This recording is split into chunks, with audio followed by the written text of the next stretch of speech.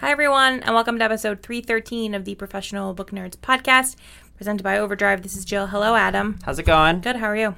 I'm doing well. I have some thoughts about your previous episode. Of course you do. Okay, so for those Look, I acknowledge that you did mention The Incredible Journey. I mean, you know. Yeah, so for people who might have missed, Jill did an episode Thursday where she did all the cat books because while she was gone, I did all the dog books. And here are my three quick thoughts. One, felt like a low blow to use Alice's Adventures in Wonderland against me. That hurt. It's not my fault that they don't have a dog in that. It's not really like a cat book, though. It's just the Cheshire Cat is not in it very much. I'm just saying. It's not like, that would be like me using Wizard of Oz and calling it a dog book. I would have used Wizard of Oz using a dog book. All right, fine. That's fair then. The other thing that made me laugh was I was just thinking, like, when you said something, I like laughed out loud when you're like, cats are the greatest, domesticated or non-domesticated. And your point about the fact that cats have, like, lions and tigers, it's very true. Dogs do have wolves. You're like, what do dogs have? I guess that's true. But, all right, no, fair. But the other thing that just made me laugh is I was just thinking about how, like you said, when I did the dog books, I got some hate mail from people that are cat lovers, and I was just thinking about, like, what hate mail from dog, like, the difference between cat and dog, like, people would be like, the quote-unquote hate mail from dog lovers would be like, here's some pictures of my puppies. See, here's the problem. This is like the Slytherin thing, right? Because, like, you just assume that the dog people are going to be nicer just by sheer fact of owning dogs, and that the cat people... This is why I couldn't do those episodes together. I guess we'll find out. I'm just saying. I enjoyed it very much. I was laughing to myself. Look, it's my own episode. I can put cat books, whatever kind of cat books I want. 100%. Oh, I like genuinely. That's what I love when we Alice in Wonderland against you. Yeah, I love when we do episodes together, but I also love when we do them separately because then I get to listen to your episodes, and it's like listening to a podcast that I'm just subscribed to. So I enjoyed it very much. But I'm just curious to see if we get people. Although now that we've done both. If you were to get mail from dog lovers, I imagine they'd just be like, well, we already did the dog books, so I'm just curious to see. Anyway, I just wanted to share my thoughts because I enjoyed it, and it was making me laugh. If people want to get hold of us with their own thoughts, where can they find us? They can go to our website, professionalbooknerds.com. From there, you can get all of our social links. We are on Twitter and Instagram at ProBookNerds. You can email us at professionalbooknerds.com. No, you can email us. With an overdrive in there. You can email us at professionalbooknerds@overdrive.com. Wow. Okay.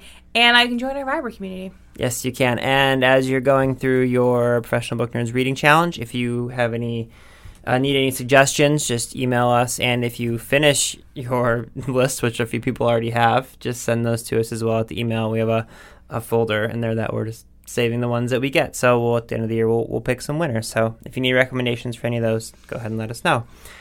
Today's episode is an interview I did with Samantha Shannon, who is the author of the Priory of the Orange Tree, which comes out today's Monday. So if you're listening to this on Monday, it comes out tomorrow on Tuesday. It is a high fantasy novel that is so much fun. It is very, very long. It's over 800 pages, and we have some fun talking about why. Basically, she has an ongoing series already, and she didn't want to do an ongoing series, so she's like, no, I'm making this one book. Fair. And then it kept going.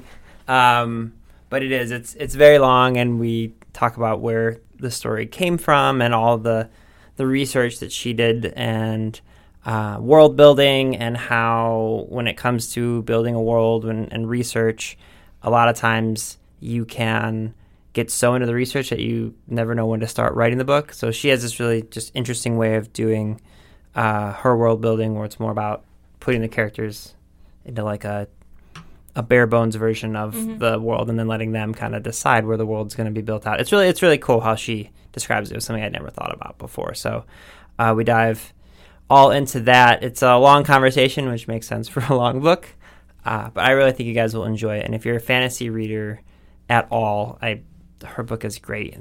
We talk a lot about dragons as well, because her dragons are awesome. And the movie Dragonheart, which is where some of her ideas came from, which I had forgotten about. And so now I want to reread her book with only Sean Connery voices. So, I think people really enjoy it, and the book is great. So definitely go check it out. And it's beautiful, which I know the authors don't always have a lot of control over, the color and the the visuals of It is early. the cover. It's really, really pretty. So, are there other things you think people should know about? I don't think so. Okay. I will say when this comes out this week, at the end of the week, I will be in Tucson at the Tucson Book Festival. So if you're going to the Tucson Book Festival, come to the middle of the festival, you will see a big, giant truck, and it's the Digital Bookmobile that Overdrive takes all around the country. I will be there with the Digital Bookmobile all weekend. So if you are at the Tucson Book Festival, come say hello. We're going to have authors there and a whole bunch of stuff going on. It'll be really fun. I think we have like a selfie station or something they're telling me about. So yeah, it'll be cool. If you're in that area, be sure to come check it out. Okay.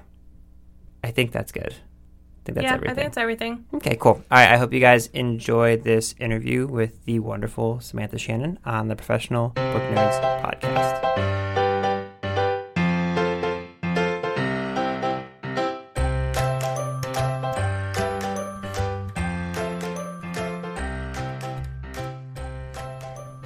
Hi everyone, it's Adam again, and I am incredibly excited today to be joined by Samantha Shannon, who is an internationally best-selling author of the wonderful Bone Season, currently trilogy, of which there will be several more books coming out in the future.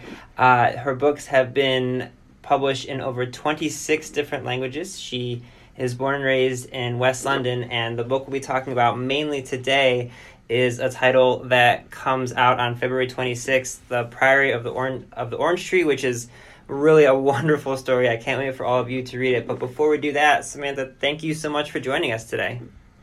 Oh, thank you so much for having me. It's always such a pleasure to do podcasts, and this one sounds amazing, so I'm really excited to talk about it to you.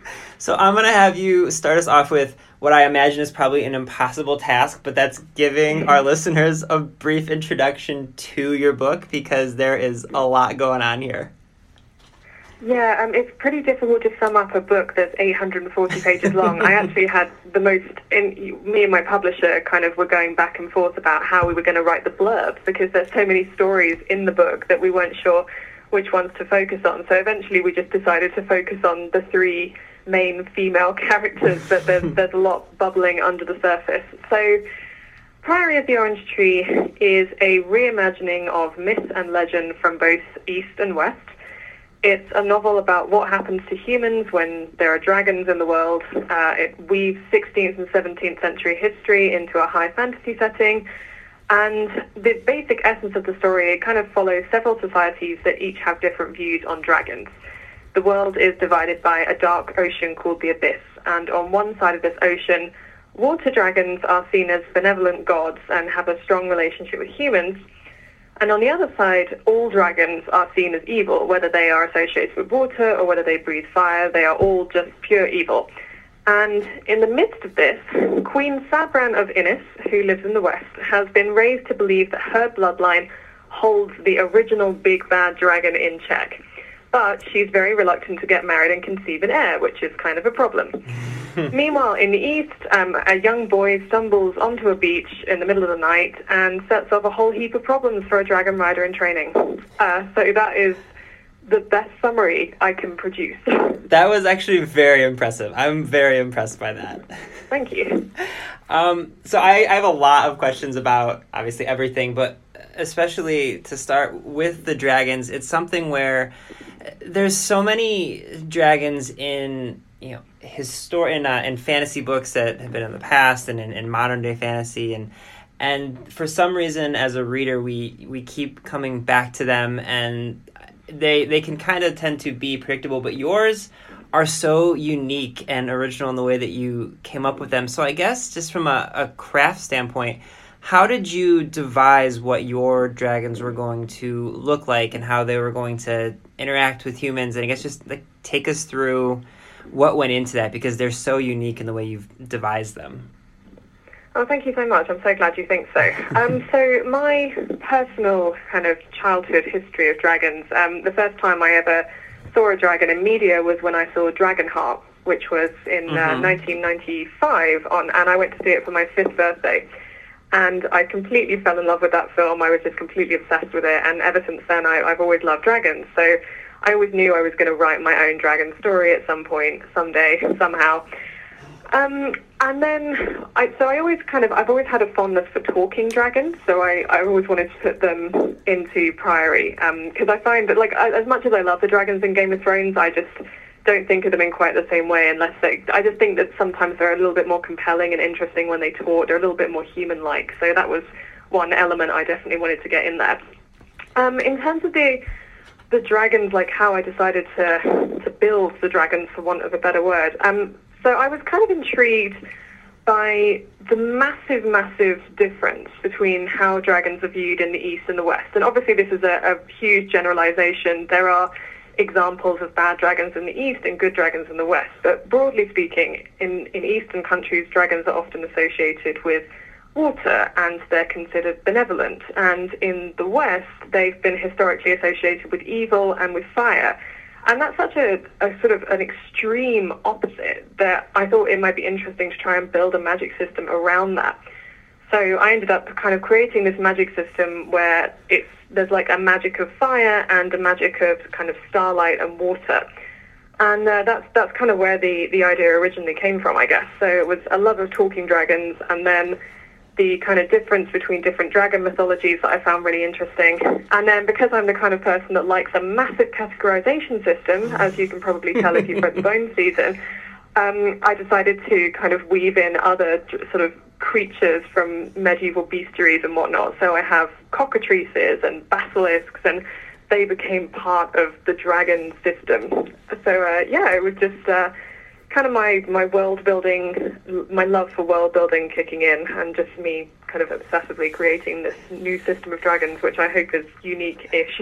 I'm so glad you brought up about the fact that they talk, because, and this isn't really a spoiler, people will learn that, I think it's like page 50 or something, that you discovered that these dragons can speak.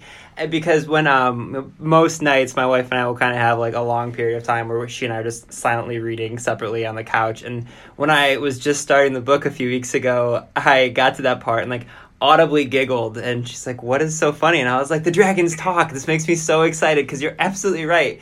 Like, giving them the ability to share their feelings or just be a little bit more expressive and emote, it made me, I'm so happy that you did that. And now that you're mentioning Dragonheart, I haven't thought about that movie in so long, but now all I can think of is your dragon sounding like Sean Connery. I know, it's just the best that he has a Scottish accent. It's just so wonderful that he's voiced by Sean Connery. But yeah, no, I think a lot of people feel that way about dragons, because I guess Game of Thrones has kind of, rightfully, because it's awesome, dominated the dragon sort of culture of media recently. So, and they don't talk, but I always thought it'd be fun to bring back talking dragons a little bit. And also, silently reading with your wife sounds amazing. You now have what I'm picturing as the ideal marriage. Oh, it's one, and we have two slightly older dogs now, so they are both pretty calm after they've gotten their evening walk and all that good stuff. So yeah, she and I both, she's a very big benefactor of me getting a lot of books because of the podcast. So she usually gets her pick of the litter, and then I'm reading whatever I'm reading for an upcoming interview. Yeah, it's a nice little peaceful way to unwind. I highly recommend it for anyone who's not. Oh, that sounds amazing. Yeah, I will say though, talking about, dragons who speak, you're right that with Game of Thrones being so prevalent, especially now, kind of leading into the last season, and they're, the three main dragons, they're not speaking. I think people do tend to forget, but really, I mean, there's Smaug, and there's, I guess you could call Falcor a dragon from the Neverending Story. Like, there's a lot of dragons in books that, at least I grew up with, that did speak. So I guess maybe it is just because the whole Game of Thrones thing was so in my mind that I had forgotten of all of these dragons that do talk, but there are a lot of them from pop culture and literature that do speak and share their thoughts. Yeah, you're right about Smaug. I'd forgotten about him, actually, but he's another dragon that I just immediately loved, primarily because he talked. Like, I just loved his kind of eerie conversations with Bilbo, and that is part of why I was so attached to Smaug. So something you mentioned as well, talking about the dragon kind of mythology in the East versus the West, and he said it's a little bit, it can be a generalization, but it's the easiest way to kind of talk about it. And in mentioning that, I have seen, across your social media and things, it is clear you do just untold amounts of research in these types of things. So what went into the actual building of your world as well? Because you mentioned, you leaning or falling back on a lot of older literature and history and mythology and things like that. So can you take us through, because like you said, it's an 800-page book. There's so much in here. So I imagine the idea of building this world, especially after having built an entirely different fantasy world for your ongoing series, I imagine it had to be a little bit of a unique experience. Yeah, I mean, the process of building the world has taken quite a long time. I mean, I started writing the book in April 2015, and I think I only finished it sort of properly for the last time in sort of July 2018. So it was pretty much a 3-year process of building it all and figuring out the story and figuring out the world. In terms of research, so Priory is partly a reimagining of the legend of George and the Dragon. And I'm not sure how prevalent that is in America, but it's a pretty big deal here because George is our patron saint. So I grew up hearing the basics of that story. So, the basic story that everybody knows is that, there's a beautiful princess who's being threatened by a dragon, and a handsome knight comes and kills the dragon, and they live happily ever after.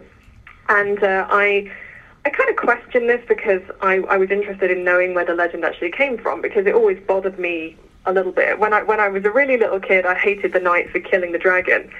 And then as a teenager, I kind of discovered feminism, and I started to be bothered by the total passivity of the princess. And I was like, why can't she kill the dragon? What's going on?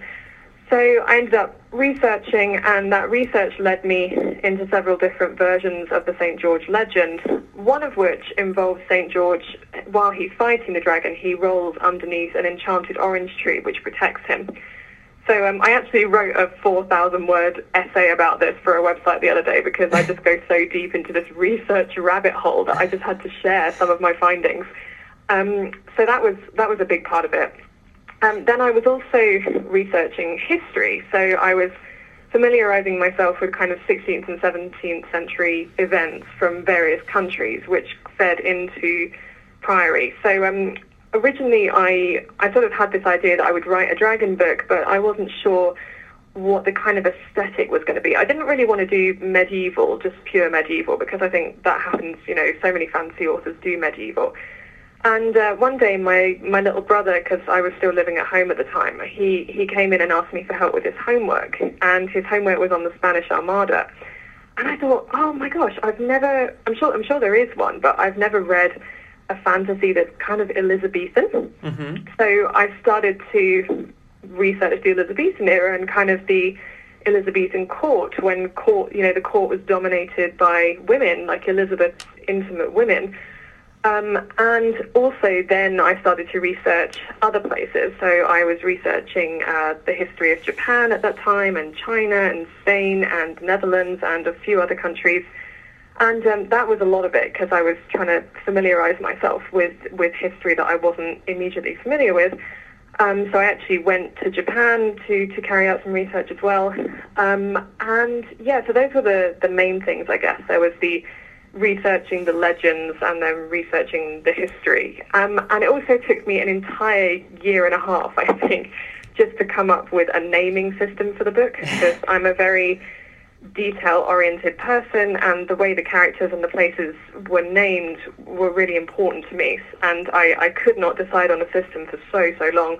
And then finally I cracked it, but it was about a year and a half where none of the characters had their proper names, because I just didn't have a really good system for naming people.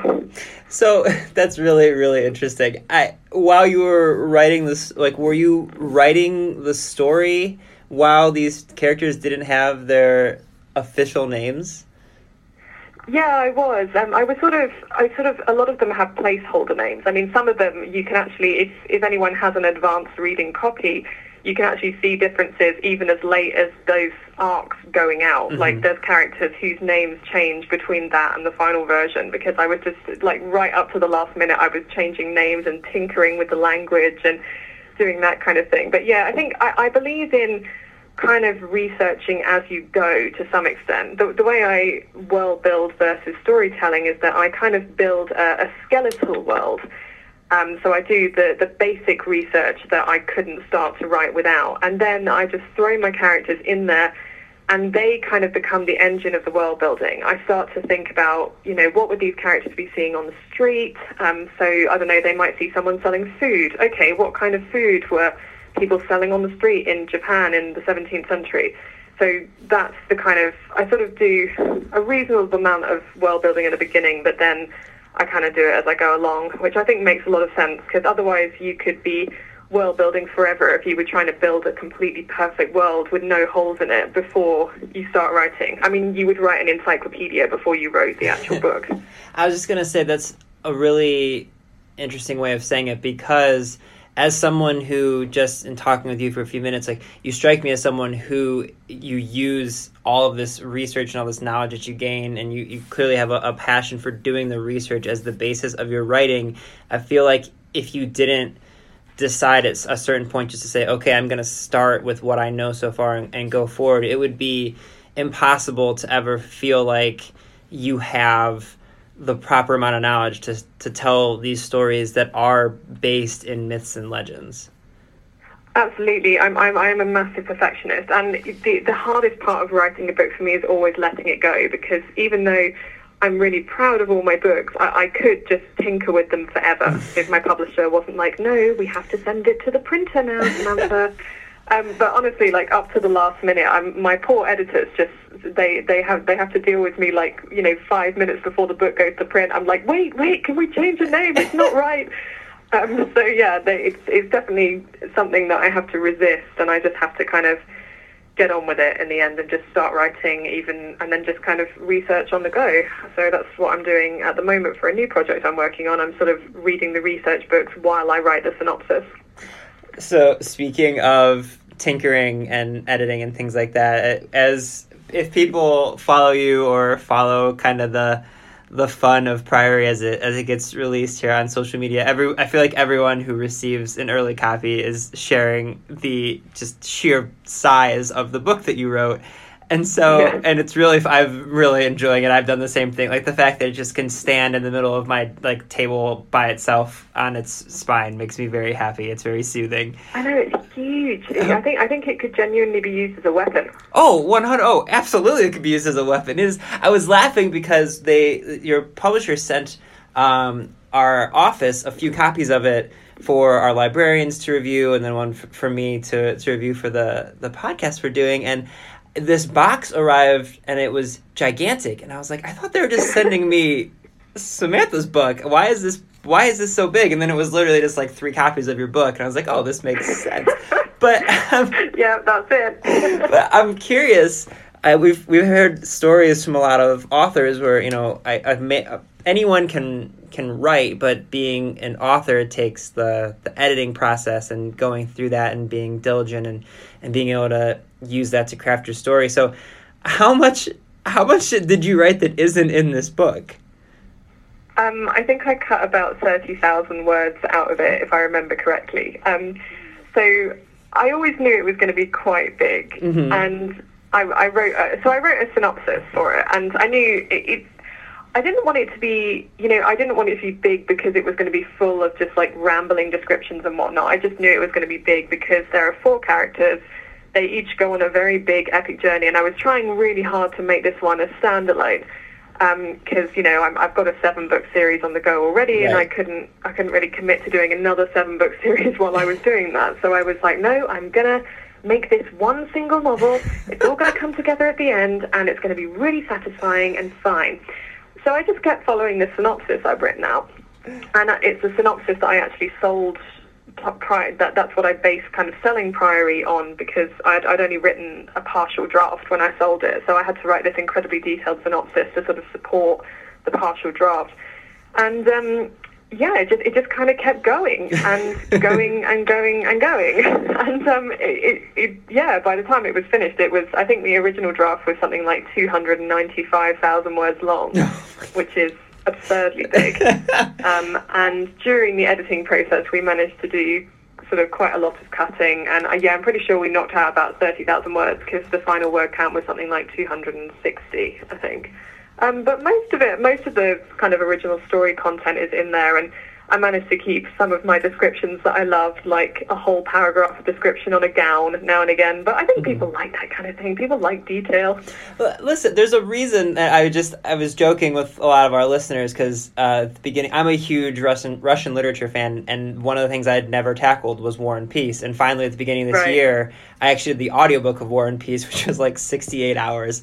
And I feel like there's some parts in War and Peace where like Tolstoy will tell entire descriptions of a man laying down sleeping for like 8 pages, and it's just because he moved his arm. But there's also a reason that the book is one of the most popular books of all time. So you're absolutely right. People love to be shown in their mind, specific descriptions, and I think that is absolutely something that people will be attracted to. Plus, I think I saw you say on social media, I don't know if it was today or yesterday, I saw like a tweet you put out. It was basically like, don't consider this one massive book. It's like 6 shorter books that are all given to you in one thing. Right, well, it's split into 6 sections, so I think that's how I'm trying to stop people being intimidated by it, because so many people have kind of been like, oh, I really want to read Priory, but it's so intimidating because it's, the size of an entire horse. And so I've been showing them the sections it's split into, and actually the first section is quite hefty, but once you get past that, the others are all pretty small. So I honestly think that you could do it in like a week if you just read one section a day. It's not as intimidating as it looks. So I've just been trying to kind of say, it's not really one book, it's 6 books, I promise. Listen, I think it took me about 2.5 weeks. I loved every second of it, but also I think, especially as readers, it always makes me laugh when people who say they love reading get intimidated by large books. For me, as you said, if it's 6 books, if you tried really hard, and I personally think you succeeded telling this one story, this one sweeping story in one book, really, as an author, you're basically saving people money because they only have to pay for one story you've created here. Well, I guess I'm kind of making up for the fact that I'm expecting people to invest in a 7-book series with with the Bone season. So with Priory, it's like, here you go, this is just fine. I mean, I would like to write more books set in the same world as Priory because I think it has a lot more tales to tell. But if any other books I write in this world will also be standalone and self-contained, because I think that sometimes it's nice to just be able to dip in and out of the world and get a full story each time. But yeah, I think it's just a nice thing to do, and the Bone season is fun in a very different way. I also like telling that really long ongoing story, and it's been such a privilege to be able to do that and to follow these characters and this story for such a long time. But it was also kind of a refreshing change to write Priory. Well, and to be fair, people can read Priory while you're bringing out the next the next book of the Bone season, because I know you do a really good job of providing readers with content quite frequently, whereas a lot of fantasy writers, you'll wait years, and we're talking about Game of Thrones, George R. R. Martin, I love him, but we've been waiting years and years and years for the next book. So I feel like people should be more thankful as opposed to upset that you're giving them more content to read. I think you're in the right here. I'm glad you think so. It's interesting to see kind of whether people think I'm slow or fast, because Priory and Bone Season are both published as adult fantasy books, and in the adult sort of industry, that it's not unusual for there to be a gap of 2 or 3 years between installments in a series, or even longer in the case of someone like George R. R. Martin. But in YA, it's generally it's expected that authors get a book out every year, and I think it's kind of a weird thing for me because I kind of occupy both worlds. Like most authors I know, and a lot of my readers are in the YA community who kind of have the faster mindset, but then technically speaking, my publisher is adult, so I've got these 2 different concepts of what is slow and what is fast. That's really interesting that you say that, because to me, while reading Priory, I never once considered it to me it was always a high adult fantasy. I don't know, it's interesting that you would feel like you're in both. Why do you think people kind of consider you both of those things, especially when thinking about Priory, which again to me is very much an adult high fantasy novel?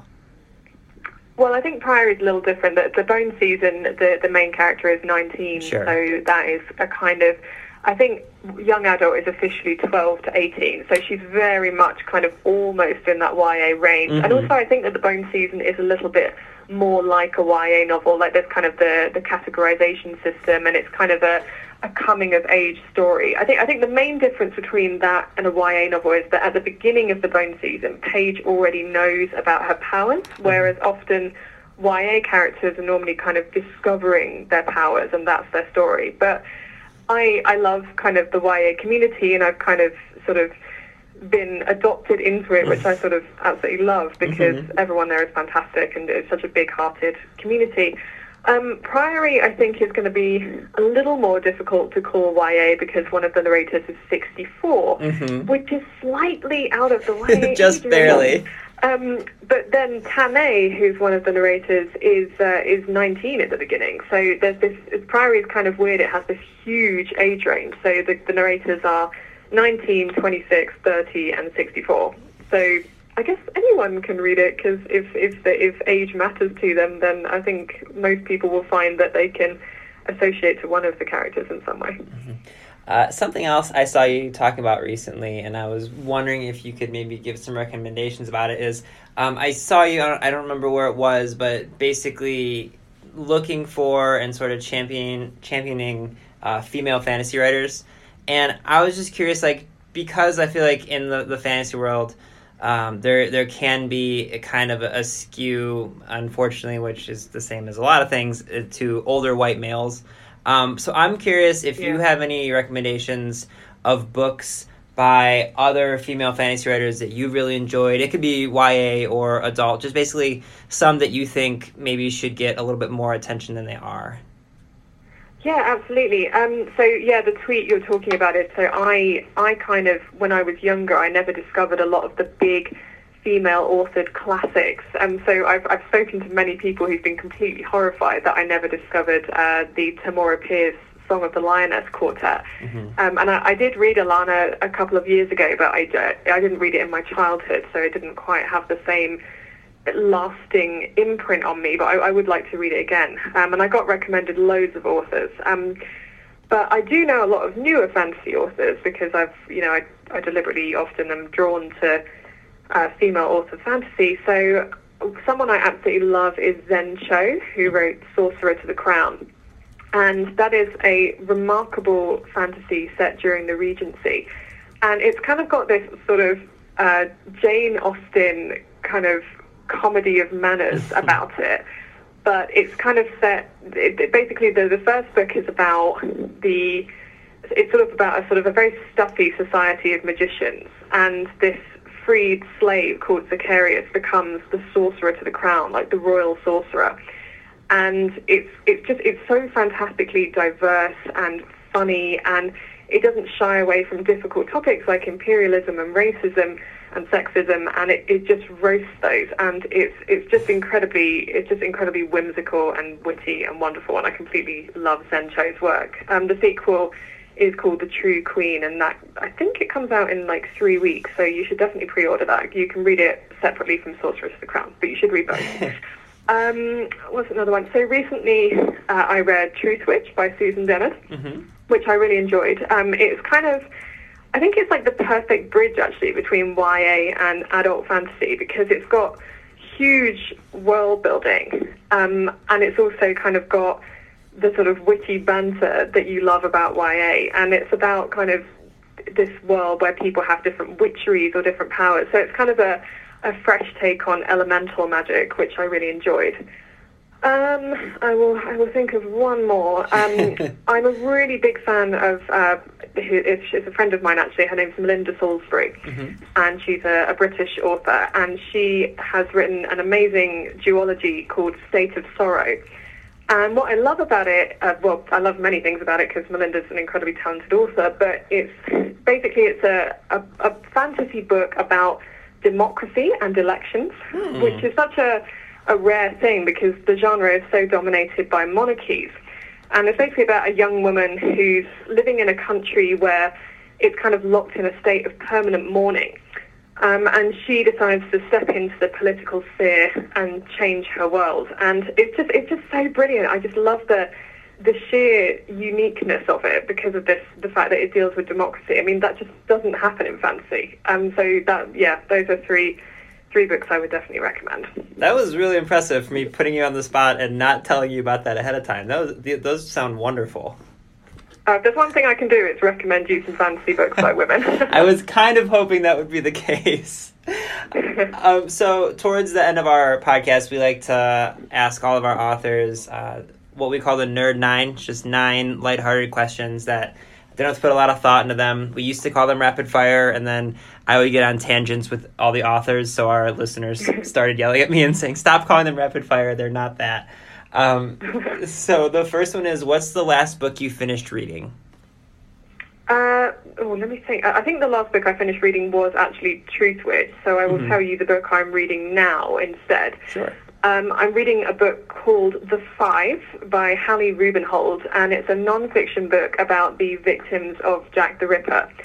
And I've kind of been an armchair ripperologist since I was a kid. For some insane reason, someone took me on a Jack the Ripper tour when I was 10, so I don't know whose idea that was. So I've always, it sort of left quite an imprint on me, and I've always been, I think most people who live in London, and indeed many people in the world, are fascinated by Jack the Ripper, but it has always troubled me that I know so much about how the 5 women died, but not enough about their lives apart from their names.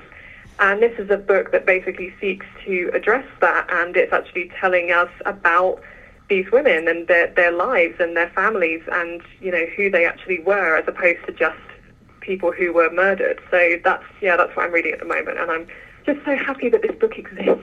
That sounds really, really good. Do you have a favorite place to read? Favorite place to read? I like to read in somewhere I can get coffee. Basically anywhere that sells coffee. I have a lovely local cafe, which is kind of very sort of atmospheric and traditional, kind of writerly aesthetic. It's very cozy. So I like reading in cafes. I also have a membership to the British Library, which is just the most amazing place. You can get hold of pretty much any book there, and it has reading rooms for when you want to be really quiet, like you have to be absolutely silent, but it also has a lovely members room where you can just chat and work and have coffees. So yeah, those are probably my favorite places to read. Nice. Do you remember the book that made you fall in love with reading as a kid? Oh, that's a really hard one. I was always a reader from when I was really, really young. I can't remember necessarily when I fell in love with reading. I can tell you some of my favourite childhood books. Sure. So, Harry Potter, obviously. I was in the exact correct age group for Harry Potter. Just like I think I was literally the same age as Harry when the books came out, or I was very, very close. So it felt like it was a story about me. There was Dragon Rider by Cornelia Funke, which was my favourite childhood book, and it's just this wonderful adventure about this dragon called Fire Drake and his human friend called Ben, and they have to get to the Himalayas, and it's just very, very magical and epic. What's another one? There's an amazing book as well called Noughts and Crosses by Mallory Blackman, and it's a sort of a dystopian young adult book that deals with race just amazingly, and things like terrorism and quite heavy subjects, but Mallory deals with them just in the most amazing way, and that book had a really big impact on me when I was a kid as well. Nice. What is one place you'd like to travel that you have not yet been to? Well, I would love to go to China, and I'm going there at the end of March, which I'm really, really just cannot wait. I was actually going to book a trip there anyway, but then I've been invited to go to a book festival there. Oh. So it's just perfect timing. I was just so pleased. Where else do I want to go? And I would also really like to go to Iceland, because I've actually hit most of my bucket list already, but my big thing is that I really want to see the Northern Lights. So I'd just love to go to Iceland, and I probably have to go there a few times, because I know that you can go there and not see the Northern Lights, but I really need to start my Aurora hunt. So I'm hoping to book my first trip to Iceland at some point quite soon. Do you have a favorite holiday to celebrate? Oh, I guess Shrove Tuesday or Pancake Day. I don't know if you guys have that in America. I think everyone sort of has a Pancake Day, but what was the first one? Shrove Tuesday, we call it. So that's the sort of the proper name for Pancake Day. Oh, okay, perfect. That's awesome. You kind of answered this one, but I have to ask anyway. Coffee or tea? Obviously coffee. Cats or dogs? Oh man, this is a harder question than it seems. I don't know, because the thing is, I like separate things about them. Like, I love that dogs are just so loyal and so friendly, and they look at you like you are actually God. But then cats, I kind of appreciate their sort of slight saltiness and the fact that they are just very much doing their own thing. I guess I'll go with cats just because I have to choose one. Okay. You might have answered this one as well, but favorite food? Oh man, probably, I'm going to sound hilariously stereotypically British here, but it's probably fish and chips. That is phenomenally British. And then the last one of these, if you could have dinner with one person, dead or alive, who would you pick? Well, I have actually had dinner with them, which is funny. So I once had dinner with Margaret Atwood, which was one of the greatest, well, it was kind of the greatest moment of my life mixed with the most nerve-wracking moment of my life, because I was sat next to her at this dinner, and I just couldn't think of what to say to her, because The Handmaid's Tale had such a huge impact on me. And I just sat there in silence for like 10 minutes, and then I finally just turned to her and I let out this stream of consciousness kind of declaration of love for her. And she was very nice about it, but I was so emotional that after she left I actually cried on my editor's shoulder for about 10 minutes. It was very, very high feelings that evening. But she's a lovely lady and incredibly sort of gracious.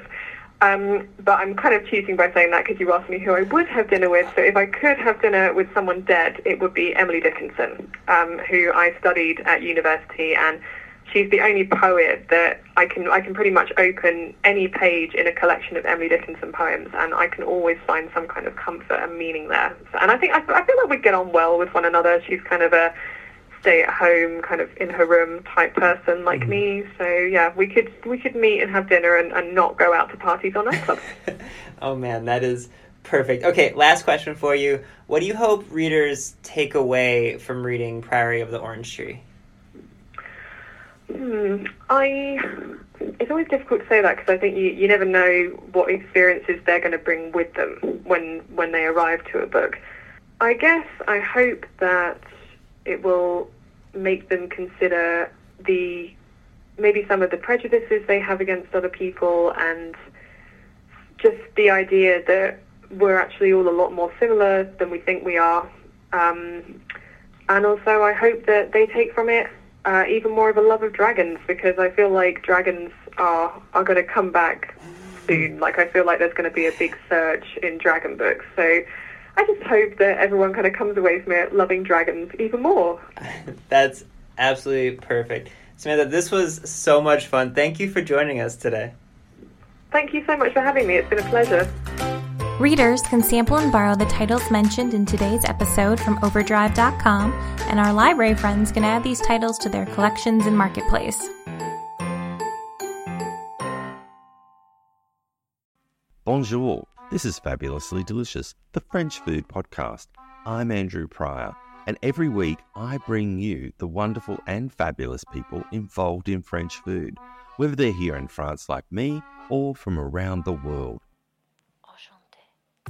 Each week, we dive into a specific topic, be it a French dish, an ingredient, or a French cuisine cooking technique. My guests are all about French food, so come join me on Fabulously Delicious, the French food podcast. Bon app!